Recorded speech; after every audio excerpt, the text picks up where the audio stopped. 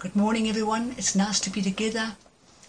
New Year started, and I believe many things are going in our hearts stirring from God. God's plans and purposes haven't stopped. They're still there, and we've come through some things. We can all testify to where we've come from, and maybe we've been through some very hard times. But the wonderful thing is we have come through and we're still here. And that's the wonderful purpose of God. God still has a purpose for you and me. And let's rejoice in that this morning. I want to share this morning on the relationship that you and I have with Jesus. That is so vital and so important. It's a number one. When we put God first, when we choose Jesus, and when our prayer life is consumed by our adoration for Christ, instead of a religious just talk with God in the morning, but something of real passion and real purpose, we'll see major things change in our lives, because prayer is relationship with God. God wants to hear what's on our hearts. He wants us to pour our hearts out to Him, no matter what we're going through, no matter what we're facing. God wants to be part of every area of our lives. When we go back into Genesis, and we see the result when mankind was plunged into sin, when Adam and Eve sinned, when they disobeyed God, decay entered the world, and things grew old and fell apart. Everything now required continual maintenance. Even the relationship between mankind and God, blood sacrifices needed repeating, covenants needed renewing, temples needed repairing, high priest died and needed replacing. But when Jesus came, when God saw the need that the sacrifice for sins was the shedding of blood, and that the purpose of Jesus' life on this earth came, that He could hang on a cross, shed His blood for you and I, to forgive us of our sins, to redeem us back into the fellowship with God. That's what His purpose was. He so longed for that He even sacrificed His one and only Son, Jesus, who willingly, in obedience, went to death on a cruel cross to die for you and I, that His blood could be shed. It's a wonderful, wonderful, wonderful thing. The cross of Jesus Christ, the death of Jesus once for all, ended the need for continual sacrificing. Continual sacrificing. He was our final sacrifice in everything. Hebrews 9 this morning, 11 to 12. When Christ came as high priest of the good things that are now already here, He went through the greater and more perfect tabernacle that is not made with human hands, that is to say, is not a part of the creation. He did not enter by means of the blood of goats and calves, but He entered the most holy place once for all by the shedding of His own blood, thus obtaining eternal redemption. Jesus Himself entered the most holy place for you and I. Once and for all is done. My sin is not greater than the blood of Jesus on the cross. So when Adam and Eve sinned, they hid from God. They made leaves. They suddenly realized that they were naked. And they ran away from God and they hid from God. They couldn't face Him. It was too much to bear. We can be a lot like them in our walk as born-again Christians. A lot of prodigal sons and daughters out there today have run away from the presence of God because they think they've messed up so badly and they've done too much that God could not forgive them. It's a real shame, and we feel so unworthy and full of guilt and shame. So we avoid God, we avoid prayer, we avoid the meetings, we avoid people. We back off like Adam did, into our own little places of despair. And Satan, the enemy, exactly wants that he can heap condemnation and abuse and pain and guilt upon you and I, to make us even further from God, We don't understand the implication of what Jesus on the cross did for you and me. I have a friend, and we went through COVID together, and when she came home from being away for a while, she came back here, and we sat together, and we talked about our experiences, we talked about the pain, we talked about I battled to pray, I battled to get hold, and we talked about what do we expect, and what, and all I could hear from her was the pain of saying, Lynn, I know God is so angry with me. I know He's not even listening to me. He put this on me. What have I done, Lynn? What is this thing that I have failed God in? What is this terrible thing that I've done that He doesn't even answer my prayer? That I'm in this pain and this depression and this anxiety and this terrible, terrible disease. I just can't go on. I don't know what to do. I just wish I could die. And it had to take me some time to realize that we all feel like that sometimes. We feel that God's abandoned us. We feel that we've done too much wrong, that we've got out of God's presence. And we feel condemned, the guilt, the shame, it's all from the enemy. And I spent time with her, and we prayed together. And she picked up, and she started believing God again.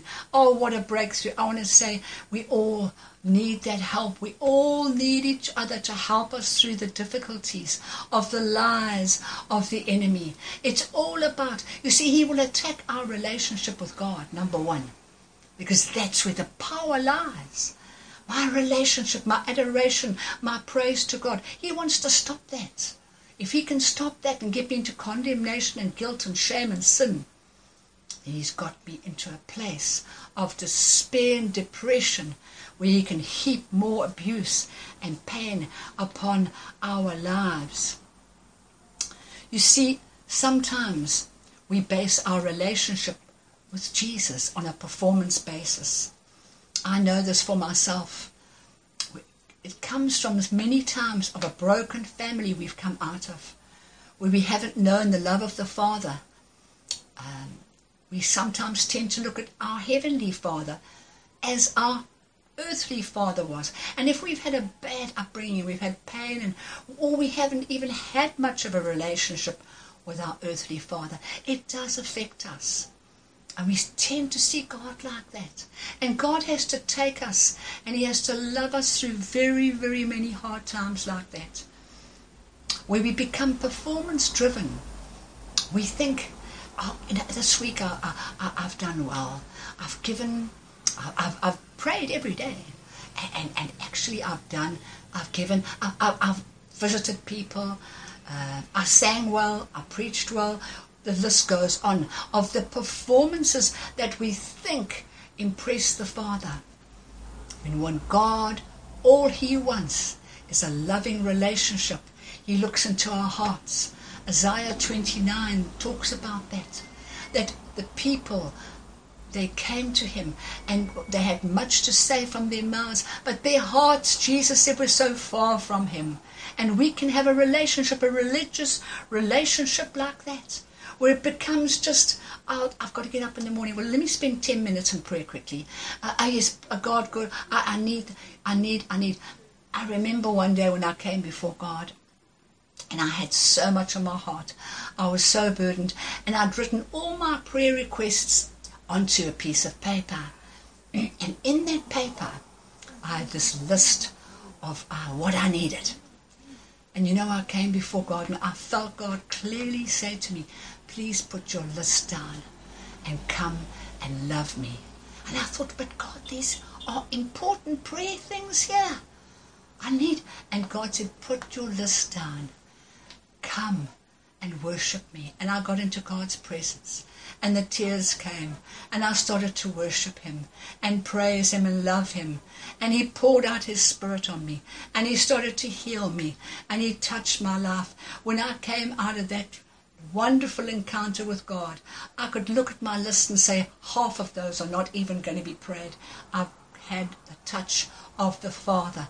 We can have this often. We can have this in our relationship with God without trying to be on a performance if we find and we think we are out of favor with God because we're doing things wrong, or we are going, or we feel that we should be doing more, I'm not doing enough. How many times do we feel like that? I feel like I'm not doing enough, God. I should be like that one and like that one. You be led by the Lord. I'm learning to be led by the Spirit of God. I'm learning in God's timing to enjoy Him and to be close to Him in every way. Sin is not a matter that we can hide away from that. Romans chapter 3 verse 23 to 24 tells us, for all have sinned and fall short of the glory of God. In the old covenant, you see, favor came from the acceptable sacrifices for that sin. New covenant favor comes from the sacrifice of Jesus once for all.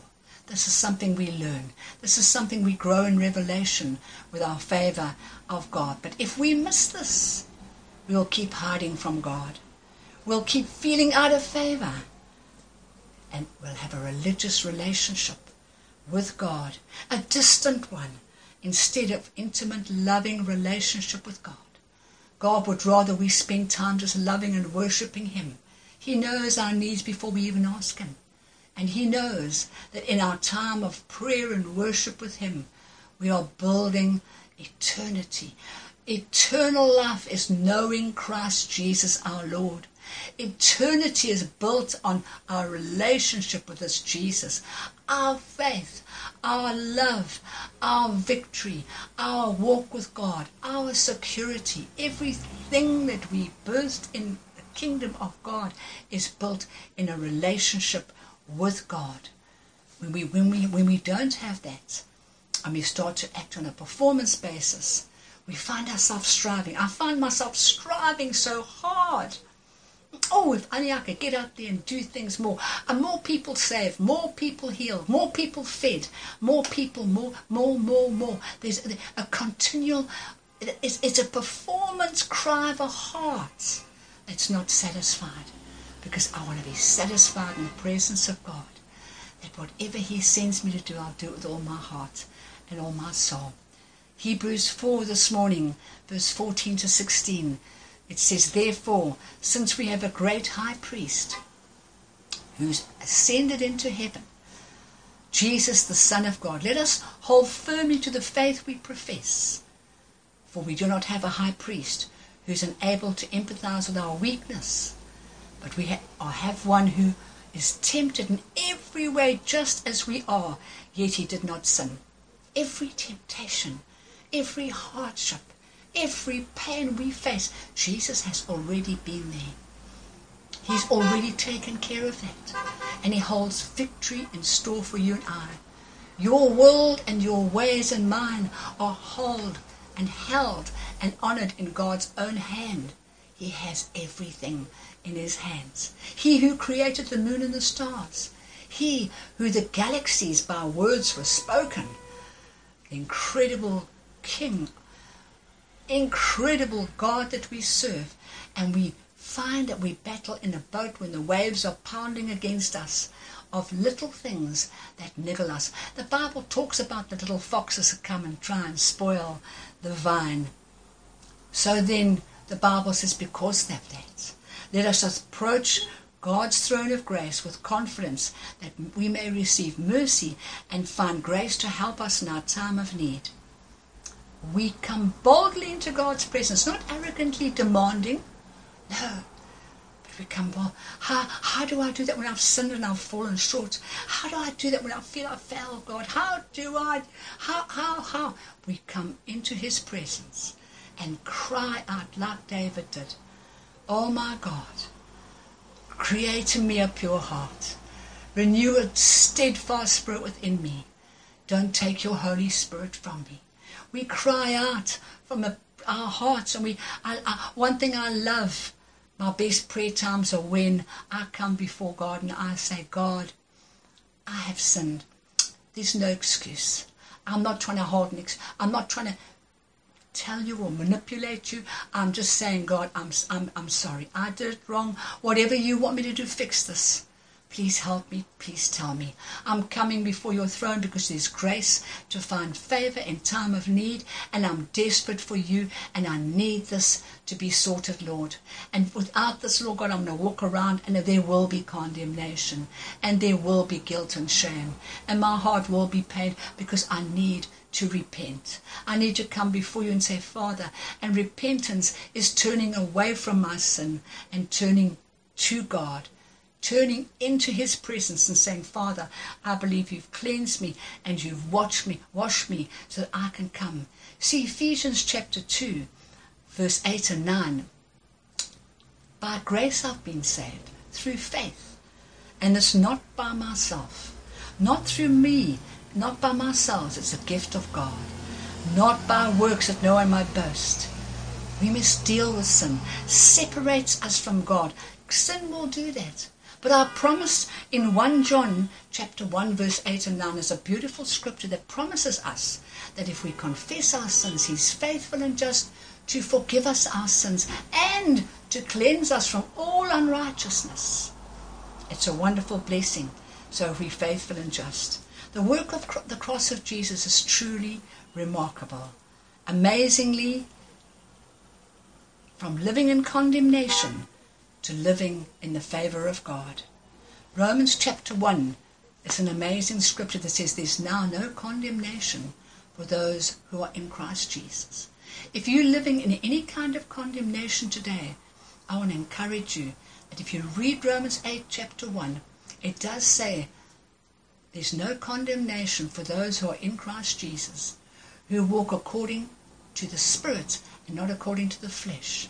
If we are serving God with all our hearts, if we are focusing on Jesus, if we're having a relationship with God, we are going to mess up. We are going to fail. We're going to have disappointments. We're going to face hardships. Some of the things we pray for and trust God for maybe not even come to pass. Maybe these things you've trusted God and you're so disappointed about. Maybe you just didn't have prayers answered and you think sometimes God answers prayers in a completely different way than what we think he will. Because we've got our minds set on how we believe God wants us to. And if we come into the presence of God, if we spend quality time with Jesus, often, I want to say this, that those things won't become mountains in our lives. What I've prayed for, what I believe God, what I'm disappointed in, all these things will become distance as we understand the purpose of serving God. That Jesus died on that cross to bring us closer to have a relationship with the Father. The throne of grace is where we receive favor in time of need. That's where we should be more often. Coming out of this terrible condemnation, I pray today, and I'd like us just to have a short prayer today, just to trust God together. Let's pray. Father, I pray for everyone who's listening to this message, for each one of us, Father, to have an intimate revelation of who you really are, Jesus. And that, Father, we'll spend time, quality time, Father, in prayer, in worship, in loving, and in absolutely adoring you in every way, in every situation, Lord. That our lives, Father, this morning can be changed drastically, and that, Father, we will have this intimacy with you. That, Father God, we come boldly into your throne of grace. There's no condemnation, no pain. We will know our God, and we'll know the ways of the enemy. We'll understand the ways of the enemy as he tries to purpose to break down our lives, bringing condemnation. God bless you. We love you, and we trust God to see you soon. Trust God for this year to be changed, and for many things to happen, and for relationships to be made, and for greater things in God. We trust you and we believe that in God this year. In Jesus' name, amen.